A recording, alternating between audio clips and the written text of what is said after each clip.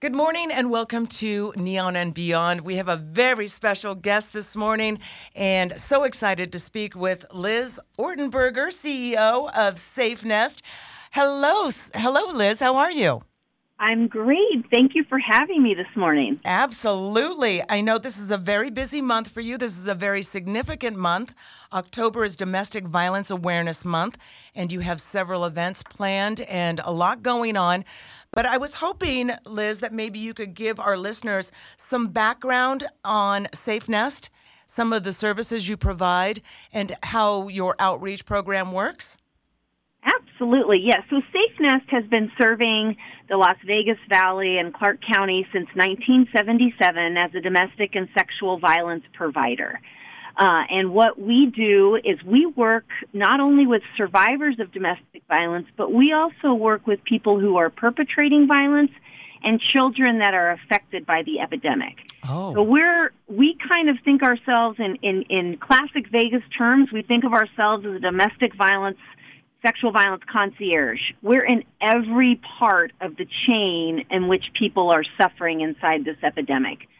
So we work first in the prevention space, which is where we do a lot of work with youth. 76% of youth who are growing up inside a household where there's violence are going to repeat that cycle either as an abuser or as a survivor. True story. So we have these programs in that preventative space that are really designed to help youth before they perpetrate the violence, right? And that's where the real, when people ask me, how do we bring the rates of domestic and sexual violence down here in Clark County?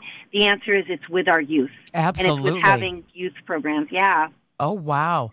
That is really actually a great start to all of it. Absolutely. So you definitely are trying to curb that at the root. Yeah, absolutely. And, we have great relationships with the harbor and with other places, our juvenile justice system. We can be working with kids that are as young as 9, 10 years old that are starting to display those signs of violence. And this is a great opportunity for us to use a framework. And we use an evidence-based framework in that space. We don't make this up as we go along. We use an evidence-based program around building hope in kids, and this has been proven through the University of Oklahoma to really do this critical work. I say it's 76% of those kids without intervention, right? And we want to be the intervention. And, things that people can do to help in that space is if you are with the school district or you work with the school district, this is a place where we need the school district to open up and say, yes, we really need to have some anti-violence curriculum and understanding of kids that have been traumatized by violence in their homes. Sure. How do we start to work with those kids inside the school district? Because that's where the answers lay. And I will say there was some great legislation that passed this last session, AB 245, which was put out by Assemblywoman Torres, which is all about creating a framework of safety and resources for kids that are experiencing violence, not in a child protective services sense where their parents might be being violent to them, but if they've engaged in a violent relationship, our teens don't know how to navigate that sometimes, and there are very few resources in town. So we're looking forward to that legislation becoming activated and in place and working with both the school district and also the university system to ensure that our young people have the resources they need. Fantastic. Yeah. That's great. The other unique thing that we do in the prevention space is we work with abusers, people that are perpetrating the violence. And people say, well, that's odd that you're working with them in the prevention bucket. But here's what we know is that abusers will have 3 to 7 victims in their lifetime. Oh, my gosh. And so if we can work with someone who's perpetrating violence, when they're doing it inside that initial relationship, we can help them not repeat that cycle with 3 to 7 survivors. And what I tell people all the time is I can help survivors.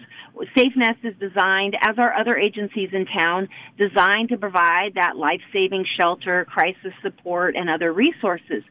But if I'm not working with the person who's perpetrating the violence, how am I not creating a vacancy for a new survivor to be created? Exactly. Or if that survivor returns to that relationship, which we know many of our survivors, that's the choice that they're making, either because they want to be with this person because they love them, or because that's the realities of their family construct and the financial reality for them, Sure. that they're needing to go back to that abusive partner. How do we make that safe?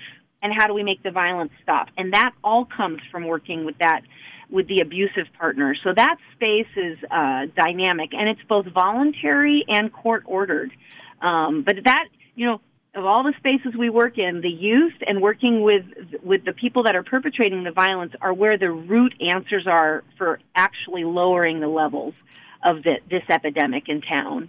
Right, Liz. And I wanted to ask you, when you have a victim or an abuser, and they come from a situation where this has been a lifelong pattern for them, how long and how successful is counseling and therapy and all the programs that you offer? Is it successful for every individual? So great question. So there's a couple of subjective terms in there, right? So what is success? So for us, we measure success by the violence stopping.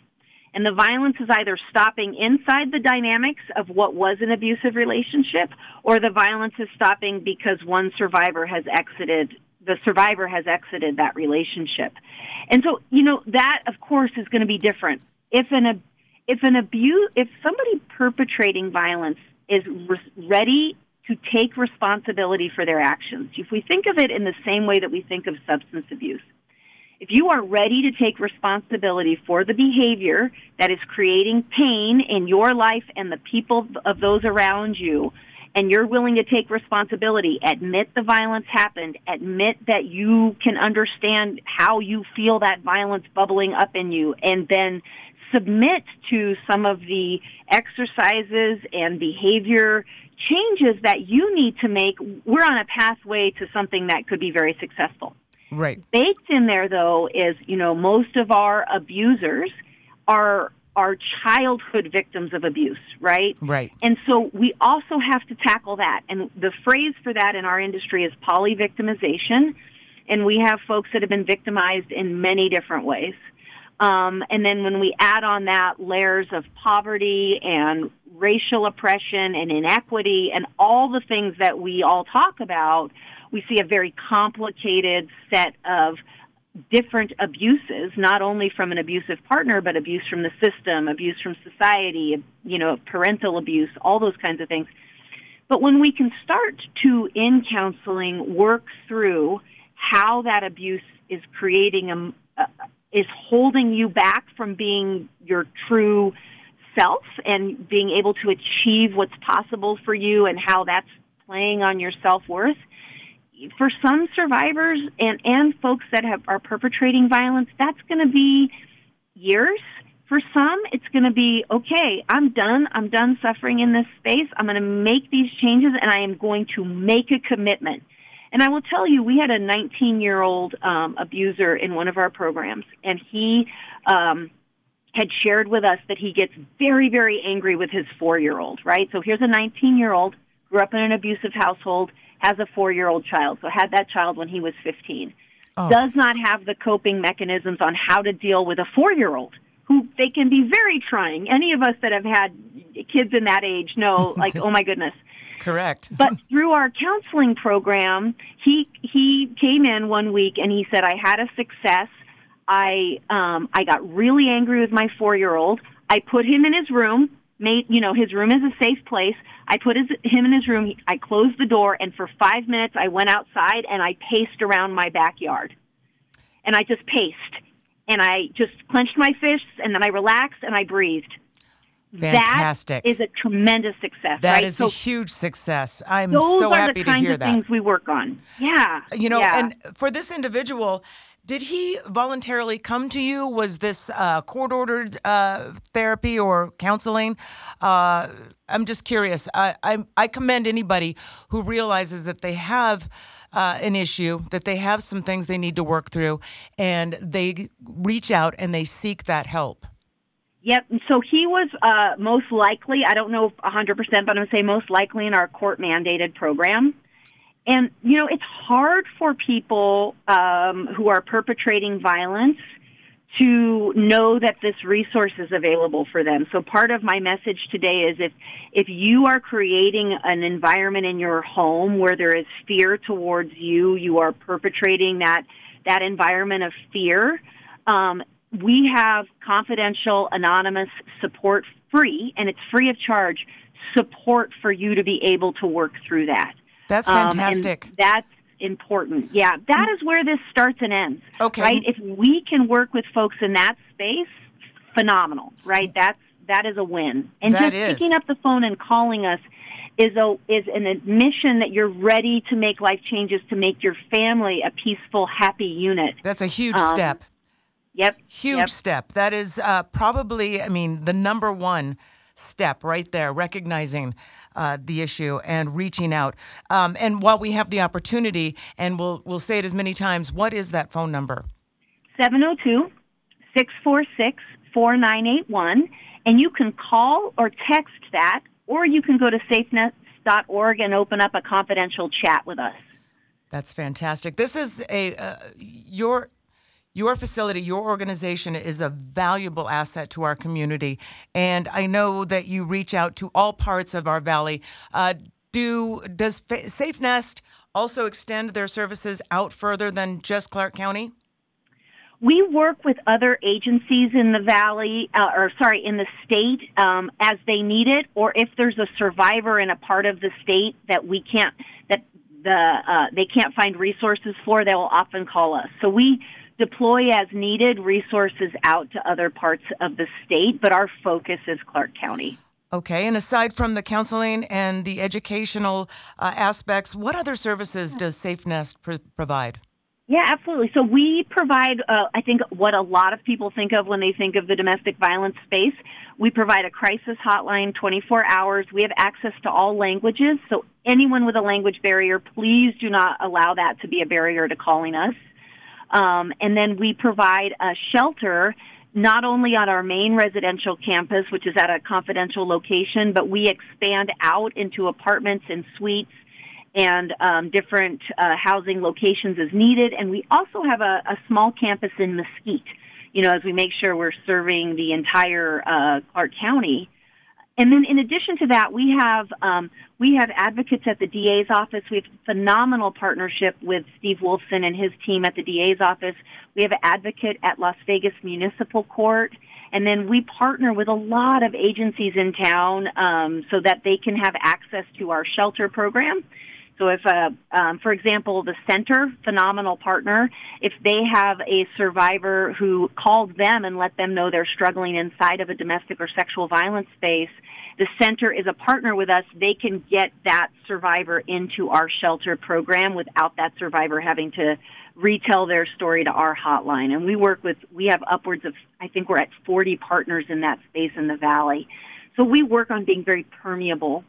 We also have a phenomenal relationship with Las Vegas Metro Police, in Fantastic. Which we go out on domestic violence 911 calls that are our most lethal calls. So if there's a strangulation, assault with a deadly weapon, or if we're being requested on scene. And last year we were out on over 6,000 calls with Metro, wow. Which is, I tell people this stat all the time, only 4% of 4% of folks that are murdered inside their domestic violence partnership will reach out organically to an agency like Safe Nest in the 12 months before they're murdered. Oh, gosh. But 86% will have an interaction with law enforcement.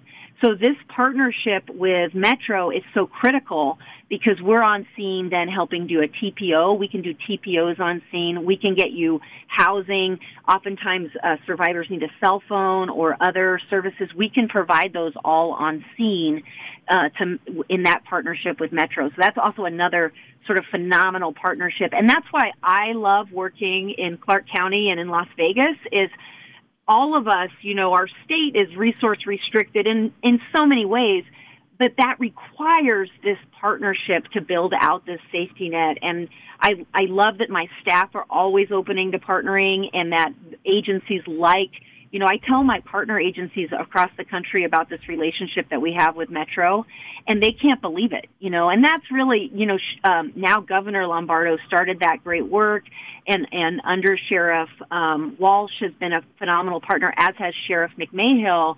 And then the folks that work in that space are just so dedicated to wanting to have answers for survivors, but also we are all trying to work on how do we create solutions before there's a justice system interaction, right? How do we do this work before there's an arrest? Well, it seems to me... And that's also important. Right. And it seems to me that you've provided so many ways and so many avenues for people to reach out and try to, have either, and try to stop the cycle. Yep. And you've made that very evident that there are just so many ways to reach you and to get the help that you need. As a society, as a community, I think a lot of us know an individual and we just kind of brush it off to, well, that's just kind of what they do. They'll go back to that person. They'll continue the cycle. There's nothing I can do. That's just who they are. And This is what they've always done.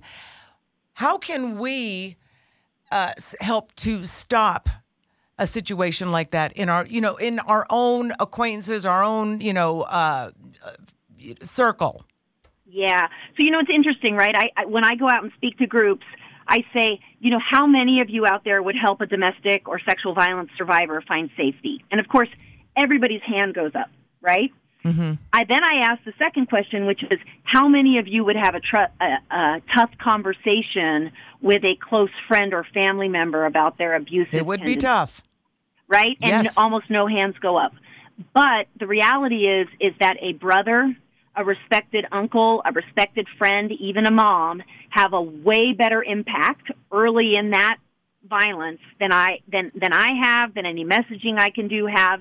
And what does that look like, right? What are we looking for? We're looking for the abuser that gaslights, so doesn't allow for another opinion to be heard, belittles their partner in front of others or constantly in conversation. If you're going out and they're constantly belittling their partner in conversations with you. And here's what that conversation looks like. So first of all, understand, if you are in that role as a trusted partner, trusted advisor to that person or trusted friend, this is going to be a tough conversation. I'm not going to sugarcoat it for you. But what it looks like is going out, have a drink, go out to dinner. Don't do it in front of the partner or in front of any other friends and family. Make it a private conversation and say, I am worried about you and I'm worried about your relationship. And these are the things that I'm hearing.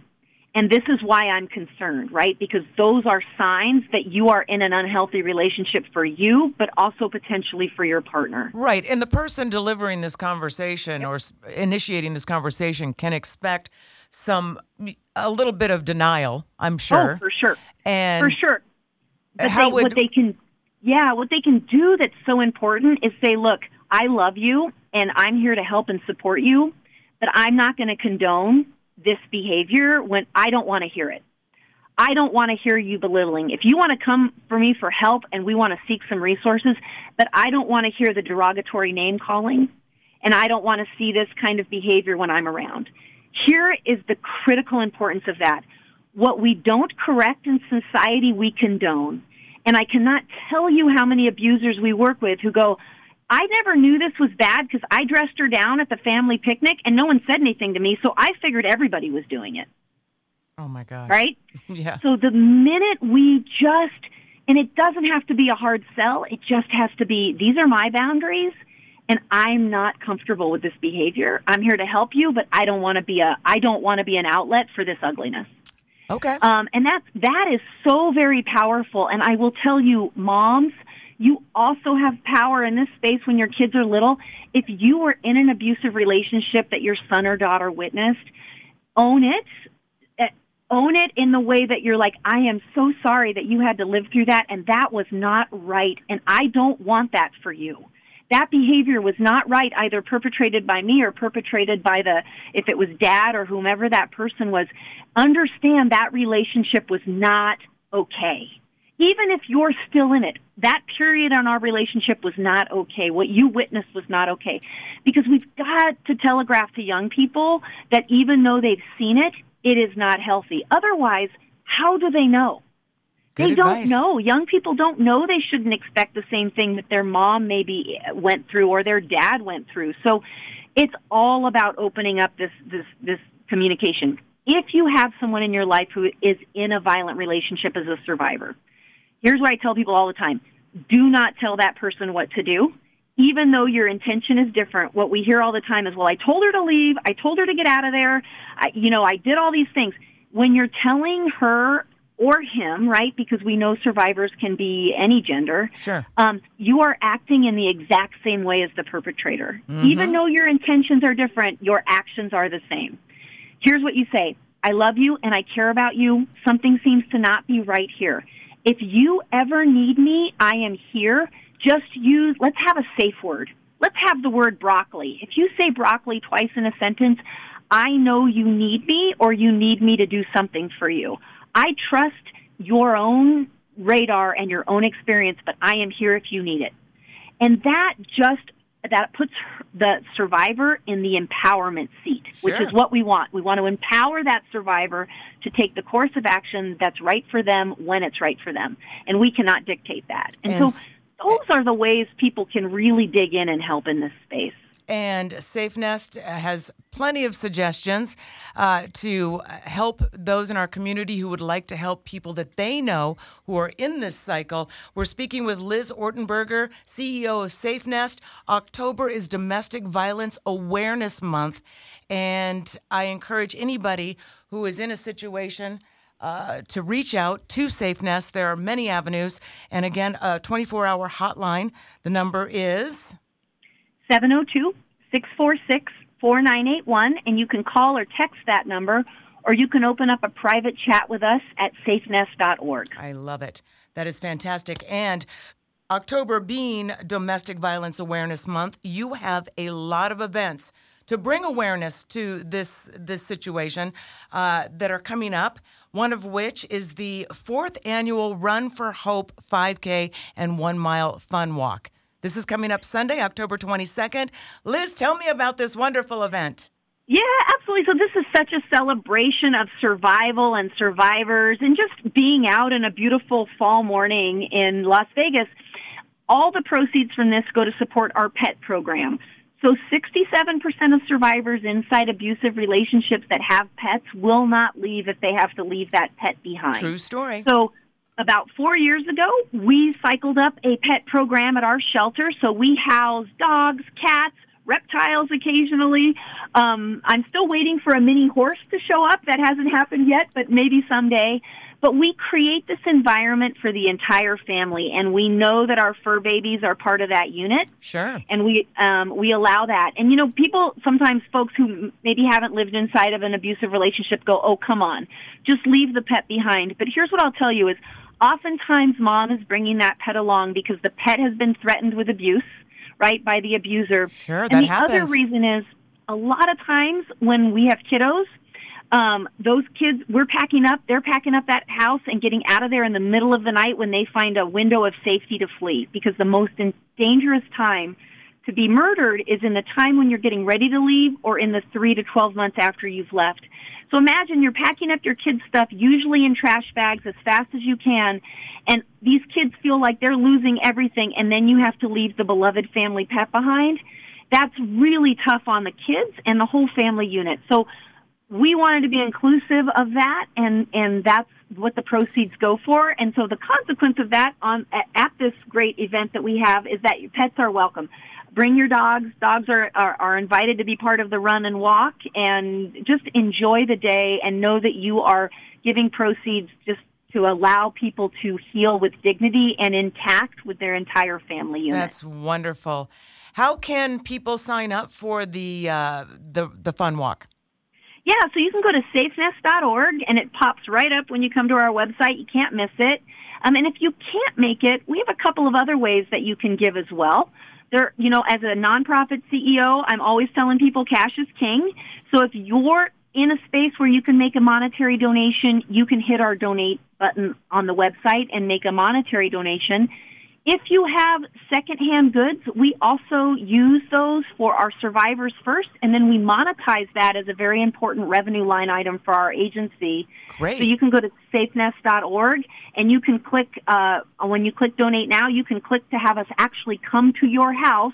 We will pick them up from your driveway. You don't have to drive anywhere or do anything. You just bag them up and let us know, and we come and grab them.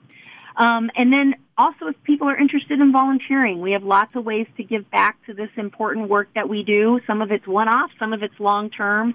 And we have board positions open as well. So if folks out there are interested in giving back at the leadership or board governance level, all those opportunities can be found on our website.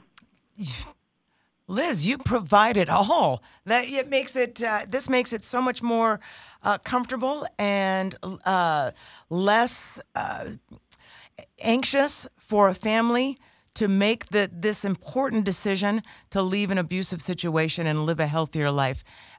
Kudos to you. Kudos to your group. Kudos to everyone who has donated and volunteered and has reached out to help. It's amazing. I love it.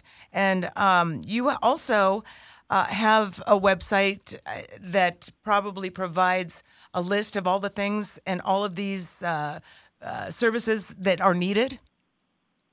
Yes, everything for the agency can be found at safenest.org.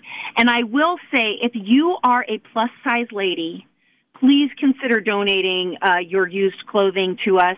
We really struggle to find enough, particularly undergarments, business wear, and things for our plus-size ladies. We have a lot of very generous, like size 4 petite women in Vegas, sure, which I really, really appreciate. And we work with a lot of clients who could use things in the larger sizes. So anybody that can donate in that space, it is greatly appreciated. Fantastic. Well, I look forward to speaking with you again, and thank you for everything that you and your group do. Your organization is absolutely so just invaluable to our community. Thank you. I appreciate it, and thank you for hosting us today. Absolutely.